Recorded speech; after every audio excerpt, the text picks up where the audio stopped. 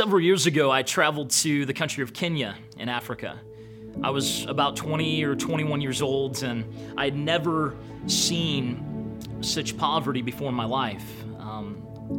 The guy that was taking me around took me to one of the largest slums in all of Africa. And when I got there, it completely broke my heart to see how these people were living.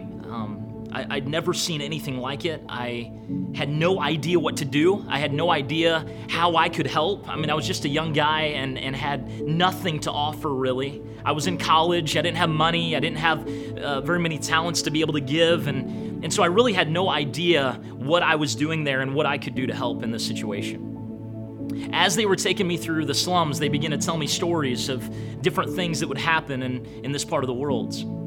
And as I got there, they began to say that every time that it rains, sewage would rise up in the streets and flood through the people's homes. And the homes that they were living in were these little, almost boxes made out of cardboard or tin. And then we walked up to this one house, and it had just been built. It was actually really well done. It wasn't huge or anything, but for this area, it was really nice. And so I asked the pastor that was leading me through, well, what's the story with this house? And the guy said, Josh, let me tell you about this. There was a group of people from America that came, and they built this house for this young woman. And I said, well, what's the young woman's story? And the pastor went on to tell me that a few years prior to this young woman who was mentally handicapped, mentally challenged, she was raped by several men in the community. And she bore a child from that rape. And now this young woman by herself is raising a little 3-year-old girl. And so they were telling me all of this. It broke my heart to see the situation. We stepped into this house that had been built by people loving her and caring for her, and they wanted to make sure that she could be safe and lock her door at night. And as I walked into this one-room house, basically, this little girl, the 3-year-old girl that the pastor just told me about, she ran up to me with her arms up. She'd never met me before. I was just some white guy from America, and she saw me and ran to me, and I picked her up in my arms, and I began to play with her. All she had on was a diaper. And in the moment I put her in my arms, I realized pretty quickly that her diaper had not been changed in quite some time. It leaked everywhere. I mean, it was like a urine bomb that just exploded all over me. And it got all over my shirt, all over my clothes. I honestly, at the point, I didn't know what to do. And in my flesh, what I would have normally done as a young guy like that would have pushed the girl away from me and sat her down and cleaned myself up. But that day, God did something in my heart that I can't explain.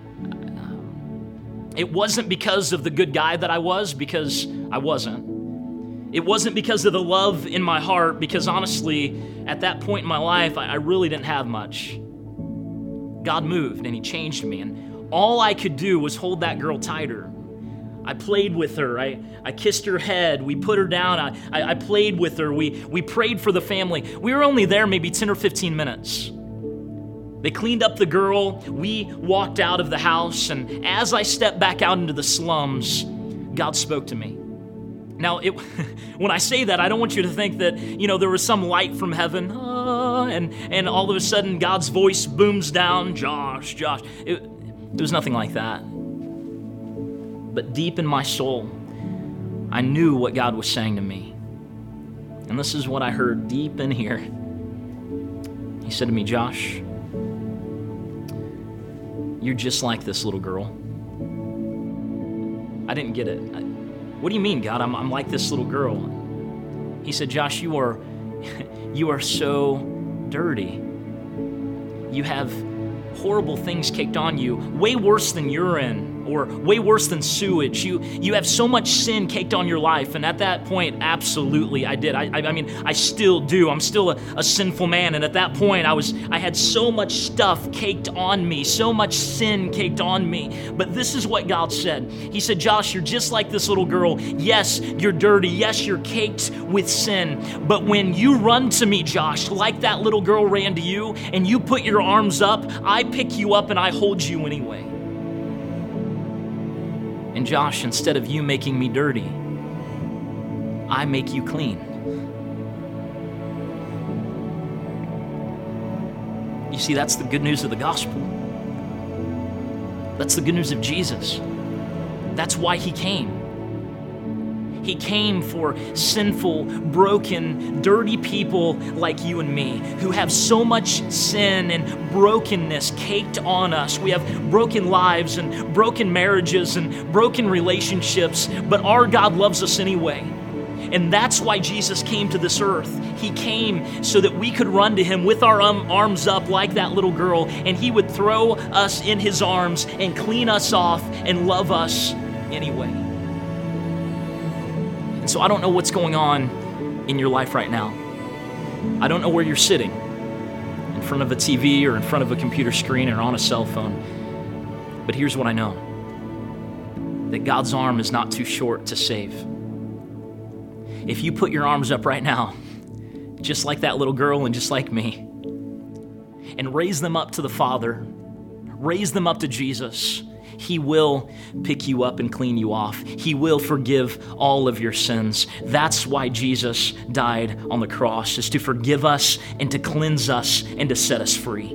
And so wherever you're at right now, I want to ask you, I want to plead with you to cry out to the Father that saves, cry out to the God who saves, cry out to Jesus that will cleanse you and set you free. His forgiveness is for you. His forgiveness is for me. It doesn't matter what family you come from, what background you're at, wherever you've come from in your life, this forgiveness and cleansing is for you and for me. And so today, would you bow your head with me and let's pray to the Father who cleanses us. Father, right now, whoever's watching this, all of us, we bow our hearts before you, and we thank you that you are a God who saves. We thank you that like that little girl, we can run to you with our arms up, and you hold us and clean us off, and we never make you dirty, but you make us clean. We can clean all of our body with soap and shampoo, but only you can clean our souls. Only you can clean our hearts. And so today, we pray, Father, that you would clean us off, forgive us of our sins like you promise, and give us a new purpose in our lives. Thank you, Jesus, for your love. Thank you for your forgiveness, and thank you for cleansing us and setting us free. We pray this in Jesus' name.